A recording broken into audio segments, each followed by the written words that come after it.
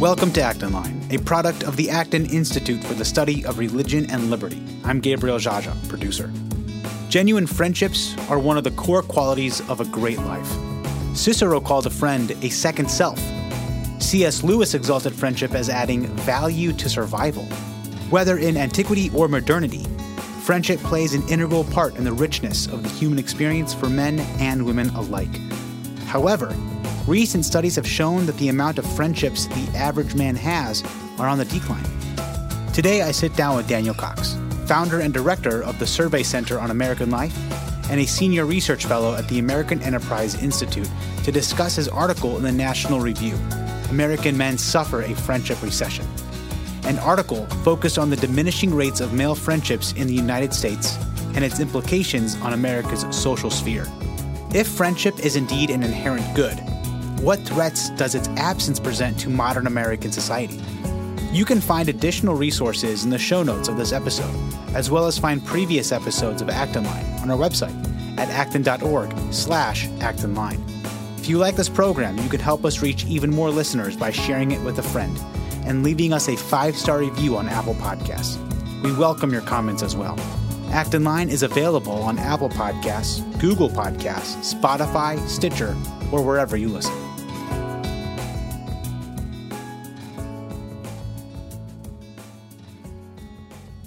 Declining religious involvement, lower marriage rates, and changes in the workplace may be creating a surge of disconnection. I'm joined today by Daniel Cox, the founder and director of the Survey Center on American Life and senior research fellow at the American Enterprise Institute.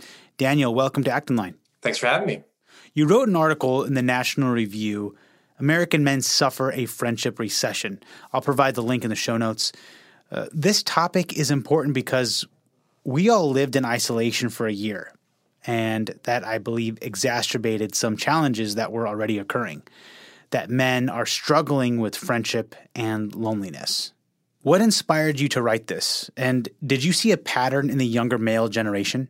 Yeah, so the survey that we conducted that has now been featured in a number of news articles, including the op-ed that I wrote for the National Review, was focused on friendship in particular, but there's a larger body of work that this was built on. So in 2020, I conducted a follow-up survey on social networks, and this is to get an idea of how the people around us, the people close to us, influence our behaviors, provide us with different ranges of knowledge and information.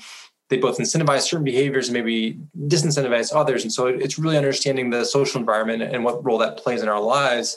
But a key part of that is also understanding how large our social networks are. And so this 2020 survey revealed a pretty significant decline in the size of our social networks. Now, we were in the midst of the pandemic, and so we were aware that the sort of social isolation, social restrictions were probably playing a role, and that was the case, but only for a minority. So for most people who had no close social contacts, most of them said that this situation had been predated the pandemic. So they're already contracting before we all went into lockdown. So we conducted a follow-up survey just to focus on friendships, which is not a subject that gets a lot of attention, unfortunately. And we found this really significant decline in the number of people who have no close friends. And for men, this decline was particularly pronounced. So do Americans have less friends now than they had in the past? And is this decline different for men and women? Yeah, so the best evidence that we have at this moment suggests that we are seeing a decline. So we replicated a 1990 Gallup study. So we asked the same question in the same way to a representative national sample, and we see really significant declines in the number of friends that men and women have. So for men, for instance, roughly or more than half of men in 1990 had 6 or more close friends. Today, it's just 27%. We're seeing a decline among women too. It's just not as much. So women in 1990, 41% had 6 or more friends. Today, it's 24%. So again, the decline is occurring nationally, and we looked among a lot of different other demographic groups, and no one is really escaping this. But we're just seeing men are particularly affected.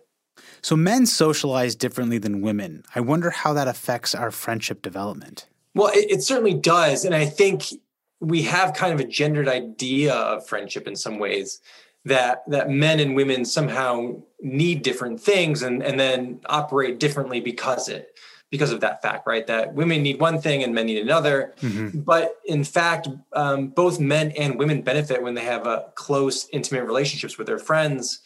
In our survey, we found that both men and women were less likely to feel alone or depressed or anxious when they received emotional support from their friends. So these things are beneficial in both men and women equally. It's not that just women benefit from having these kind of close connections. Men do as well. And I think one of the unfortunate things is we often put romantic relationships and friendships in opposition to each other. We tend to think of them as categorically different. And I think this is just a mistake. As my former colleague, Arthur Brooks, has argued, I think persuasively, what actually makes us happy is stable affection, mutual understanding, and commitment. And this is what the best research tells us. And good friendship can offer all of this. That's interesting. I would never think of joining the two, that good friendships and romance are actually connected. They're not as far apart as we make them out to be, right? You can have affection, you can have commitment, you can have trust, like all of that can be found in a friendship as well as a romantic relationship, right? There's a definite physical aspect that is entirely different and appropriately so. But we know that men seek this out anyway, right? They want emotional support. But oftentimes they seek it out in the women in their lives. So even if they're not married, they may seek it out in a female friend. And again, in our survey, we asked people if they had opposite gender friends. And the men who had opposite gender friends were far more likely to receive emotional support than the men without any opposite gender friends. So they just had other male friends. And so we know all this from the data. We know it in aggregate. And in fact, no one is more likely to have an opposite gender friend than single men. So they're prioritizing it more than single women, more than married men. And I think it's because they get something different from their married, their female friends than they get from their male friends. And I think a lot of that has to do with how men are socialized. So what about husbands and wives and their dynamic of friendship? Is it necessary for a husband to say that his wife is his best friend and he doesn't need anyone else? Is that a healthy perspective? No, I think it's not. And I think people are increasingly arguing this. I think it was popular not too long ago to sort of say, my wife or my husband is my best friend. And that's great if there's that bond and that intimacy there. We want all that. That's all good and healthy. But I think, and we see this more for men than for women, if you kind of need your wife to be everything, your best friend, your confidant, your companion, like all like fulfilling all your emotional and personal needs, that's a lot to pile on one person. Right. So I think the marriages that are really healthy are ones in which both people in the partnership have sort of stable number of other social relationships, other things that they can get their social needs met. And we see this again in the data that for older Americans, friendships, even for older Americans who are married, friendships is more predictive of happiness than the relationships with the family members. So it's the friendships that really matters at that age. I wonder how this affects marriages then, when the study shows that more people should have different gendered friends. I mean, is it okay for me to have a friend who is a female outside of my marriage? Yeah, and I think this is really challenging. And the group that is least likely to have an opposite gender friend are married women. And I think that there's a lot going on there, but I think there's a lot in our culture that suggests that, like,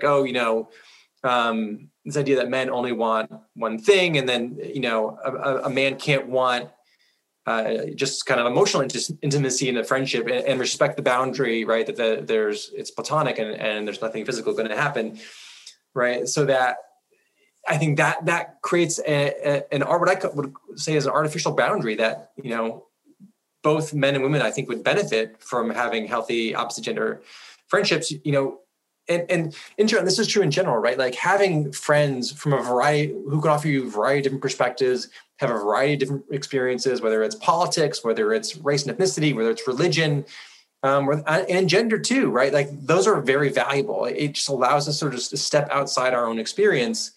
And so, for this discussion, we're talking about, men and women, but I think it's true across the board when we think about having just availing yourself to an array of different experiences. And for men, and married men in particular, they're much more likely than women to say that the first person they go to when they have a personal problem is their spouse. Married women are much less likely to do so. They have generally a more robust social circle to support them and ultimately benefit from that. How do traditional notions of masculinity affect the way that men make friends? And has this been affected by the LGBT worldview? Yeah, so this is obviously a thorny question. It's politically loaded, and so liberals and conservatives, I think, come on different sides here, and I think we'll just sort of throw both on the table, and we can talk about it. Sure. I think for conservatives, they would argue that modern culture has feminized men in ways that make it more difficult for them to engage in traditionally masculine activities and pastimes. Mm-hmm. There are fewer all-male spaces, and societally, we are less accepting of men getting together and doing male-oriented activities. So that's, I think, the conservative argument. I don't find it terribly convincing, and certainly I haven't seen any data to bear that out. I think liberals, on the other hand, would argue that toxic masculinity is the root of the problem. Men are socialized to avoid showing affection, particularly to other men. And I think that which stops them from forming more intimate connections with their male friends. Mm-hmm. And I think there's something to this. It's not the entire story. But we know from an early age that women are socialized to be more nurturing and relationship-oriented than men. Men are taught to perceive intimacy with other men as effeminate or weak, and to view it ultimately as unnecessary. And I think, homophobia probably plays a role here as well. Sure. So I think, it's true that notions of masculinity can reduce the range of activities and ways men engage with one another. We even have developed this kind of derogatory terminology to talk about male friendships. It's a bromance or a man date, right? When men get together, or two men to get together, right? On the other hand, right? So I think there's something true about that. But when you look at the group that is most suffering, least able to form lasting social connections, is most socially isolated, is most lonely, it's young men. And young men are much less traditionally masculine than older men. Across culture and race and ethnicity, we know this is true. So they have less traditional notions of masculinity, and they are also the group that is most lonely.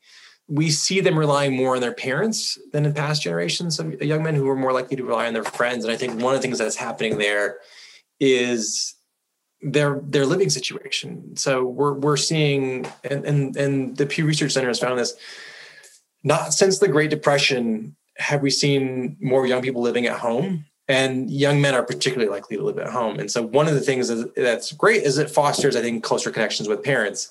The problems with that is I think it hampers social development, right? The relationship you have with your parents, God bless them, is very different than you have with your peers, right? They're just not equal. And so I think, if you're like, well, I can get the support I need from my parents, it's easier just to sit home and watch TV with them or a movie than to go out and try to do stuff. I think that's actually a problem. I mean, your parents, unfortunately, are not going to be around forever. And so, we really need to build out these peer relationships. Do you think that changes negatively in a single parent home, or is there not enough data to show that? Yeah, I haven't seen anything on that. I mean, all these dynamics are really complicated, and things move in sometimes unpredictable ways. So I wouldn't be surprised if there's some different effects for two-parent versus single-parent homes. But for me, it's not there's inconclusive at this point. Do men have less friends because they're just not willing to put the effort into maintaining those friendships the way that women do? Or is that just simply not true?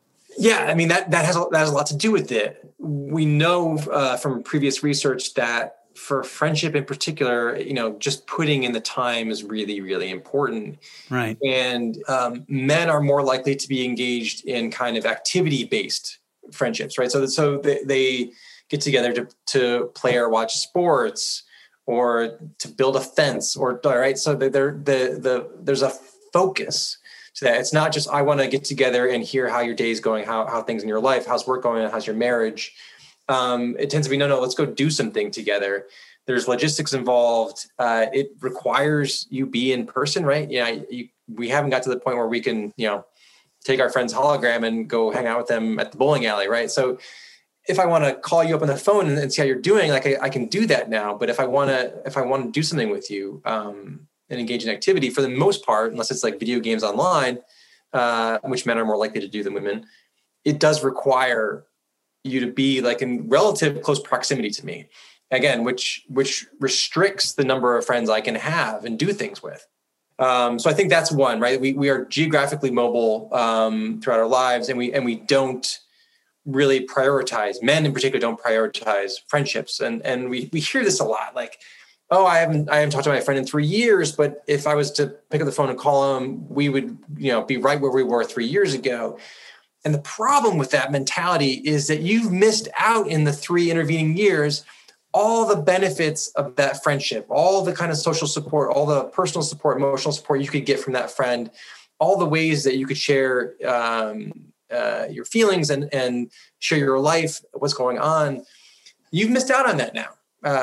And that's the problem, right? We benefit from friendship in direct proportion to the amount we put in it. And we don't always get out what we put in, but we will never get more out than we put in. I obviously have not done the research, but I just think that from a personal perspective, men need more physical activities together with other men. I think, just speaking from experience, going out and camping with my best friend and just like roughing it and really not enjoying it, but like embracing that suck. Somehow by the end of that camping trip, somehow I developed a deeper relationship with that guy. Yeah. And it was awesome. So, I mean, again, there's absolutely, I find it when I even spend a short amount of time with my male friends, like, I'm like, I've benefited from it. I feel like, I love my wife and I love my kids, but like, I really benefit from the companionship. And so it's easy to like put it off and sort of say, okay, there's things I've got to do. And there's things that seem kind of, that can be kind of put aside or delayed, but really, they shouldn't be. How does the geographic mobility of younger generations impact the friendship recession among men? So geographic mobility matters because it disconnects you from community. One of the things that we know, there's a larger decline in religion, in our civic engagement. We know there's a delay in marriage. I think the average age for men now for first marriages is 30 years old. So men are staying single longer. They are less connected to their community, local civic organizations. They're less tied to religious communities. Men in particular are less likely than women to be part of religious communities. So they're really, in any number of ways, men are really at a disadvantage here. The other thing that we haven't talked about yet is the importance of work. So in our survey, we found that the most likely place you are to meet a close friend today is in the office or at your workplace. And as we debate the future of in-person versus remote work versus flexible schedules, this has not really been addressed. And I think it really needs to be. We need to better understand the social component, the social benefit of having colleagues, talking with them at the water cooler, at the break room, going out to lunch with them or coffee, going to happy hour after work, all these social outlets that a workplace provides, particularly for young people. You're moving to a new city or a new area, you don't know a lot of people. Chances are that the people who you'll hang out with, who you get to know first, are your coworkers. And so, if we sort of say, hey, you can work remotely now, in one way, that's great, right? It's more flexibility. You can avoid rush hour traffic, but it's going to come at a cost. And that cost seems to be this isolation where, my work life and friendships are essentially condensed into one place. And my life outside of the workplace culminates into loneliness, essentially. Yeah. And, for your average workplace, it's 8 hours a day. You're interacting with a lot of different people, some of whom you may not even like. And any number of us have, horror stories about, coworkers who ate our lunch or something like that. So, right, that happens. But there's a lot of time we spend socializing with people at our work. And even if you don't build a close friendship, we shouldn't think that the only goal in life is to create close friendships, right? The other activity-based friendships, the people at work you hang out with occasionally, those are valuable too. And there's a lot of research that suggests that this is really important. And that one of the challenges for retirees is being cut off from even those, because they're not cut off from their close friends. Chances are that they'll keep those. What they lose are those more tenuous social relationships. And those actually really matter. I want to ask you a question about quality versus quantity. I know that men should make more friends, but how can we make more while also preserving the quality of friendship? Yeah, I think that really is a central question. And one of the really surprising findings from the survey is on this question of quality versus quantity. What we found was that having one or even two close friends was really not enough. When you're looking at outcomes like depression and anxiety and loneliness, you really need 3, 4, 5, even 6 close friends to really start seeing the benefit of that, to really being able to lower your chances of feeling those things regularly. When we looked at the differences between people who had 0 friends and people who had 1 close friend, there was not a lot of difference in terms of how lonely they felt. So it really matters to have, you need a more robust social network. You can't rely just on one, even if it's your friendship soulmate, your best friend, your childhood friend. That's just simply not enough. There's a numbers game here, and the data suggests that we need more than one. That's interesting because I can think of living my own life and hearing this. I was like, I could probably add a few more friends, but it's the effort. Like, I don't want to go out and just have that small talk and develop that relationship because in my mind, it's like, man, that's just so much work. Yeah. I think you're not alone. But it's necessary though. Yeah. I think plenty, not just men. Plenty of men and women feel that way. Yeah. It is at one level, it is work. You are putting in time, you are listening, you are trying to connect with people. And that takes energy. That takes time. Yeah, when I think of friendship, I initially think of Braveheart because at the beginning of the film, the 2 boys, they beat the crap out of each other and they have fun, they enjoy it. And I think of that because that's what I did when I was a kid. I bring this up because I'm curious, was there ever a time when men had friendship right? Yeah, it's a really intriguing question, and I'm not an ethnographer, I'm not an anthropologist, so it may be that certain cultures do this better, or certain time periods, there were better models for male friendship, and I think for me, one sign that we're in a better place when it comes to this stuff. There's 2 things that I would look for. One is that there are enduring institutions that allow for men and women to form enduring relationships.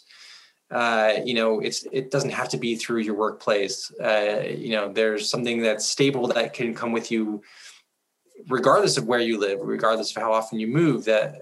Maybe there's a way forward with the internet. We can find people to date on the internet. You can find activity groups on the internet. So maybe there's some way forward there. I'm not overly optimistic. So that's one piece. The other piece, I think, is that, men don't feel constrained by whatever you want to call it, sort of cultural expectations, societal prohibitions that, I have two boys, 3-year-old and a 5-year-old right now. My 5-year-old, he holds the hands of all his friends, male friends, female friends. At some point, he's going to stop doing that because someone's going to make fun of him for it, right? They're going to say, why boys shouldn't be holding hands. And I think, if he doesn't like holding hands, fine, don't do it, right? but he shouldn't feel like he can't. Right. Similarly, he shouldn't feel like he can't express himself. He can't share how he's feeling. He shares how he's feeling all the time with me. And I want that for him with both his female and his male friends, because right now he doesn't really distinguish. But at some point, puberty will hit and things will change and society will weigh in. And I think that when men and women feel freedom to engage with each other in healthy ways that are, do not feel like they're constrained, I think that'll be really important. Yeah, absolutely. Well, you bring up a good point. I think that a healthy family unit prevents that future loneliness for a young man. I think that if a boy develops a meaningful relationship with his father, with his mother, I think that there is this innate understanding of what friendship is on an intimate level.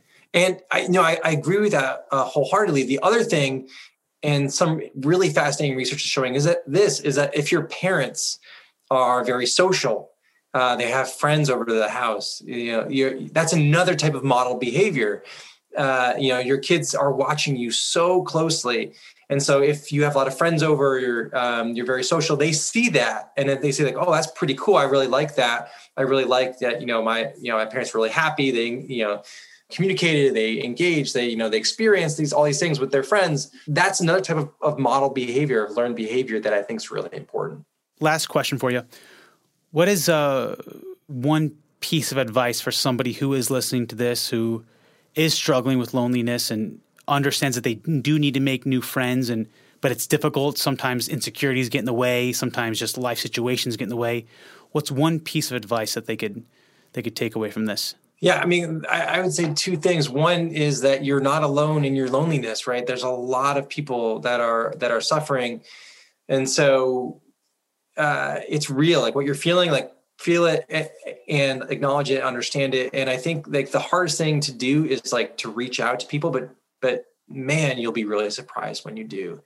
And you don't have to like be focused on making, again, this one all and be all friend who's going to be great, going to be with you through thick and thin. It can be just someone who you like going to the movies with, someone you want to take, who lives near you, who you can take a walk in the park with, someone that you like playing Dungeons and Dragons with. But whatever it is, it's all beneficial. Every piece is going to help you.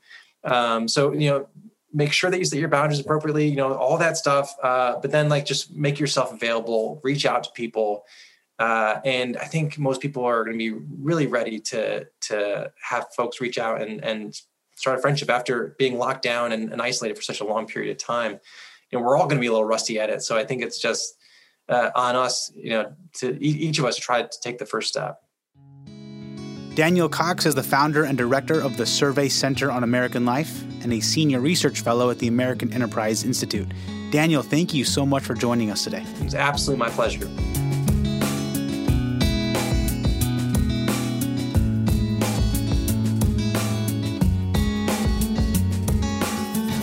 As always, thank you for listening. Our team loves putting this podcast together for you. It's encouraging to hear from our listeners. Feedback is incredibly important to us because it lets us know what you like to hear more of, including the kinds of topics you're interested in most. If you have comments, feedback, or ideas for a show topic or interesting guest, you can email our team at actonline@acton.org. Until next week, for Acton Line, I'm Gabriel Jaja.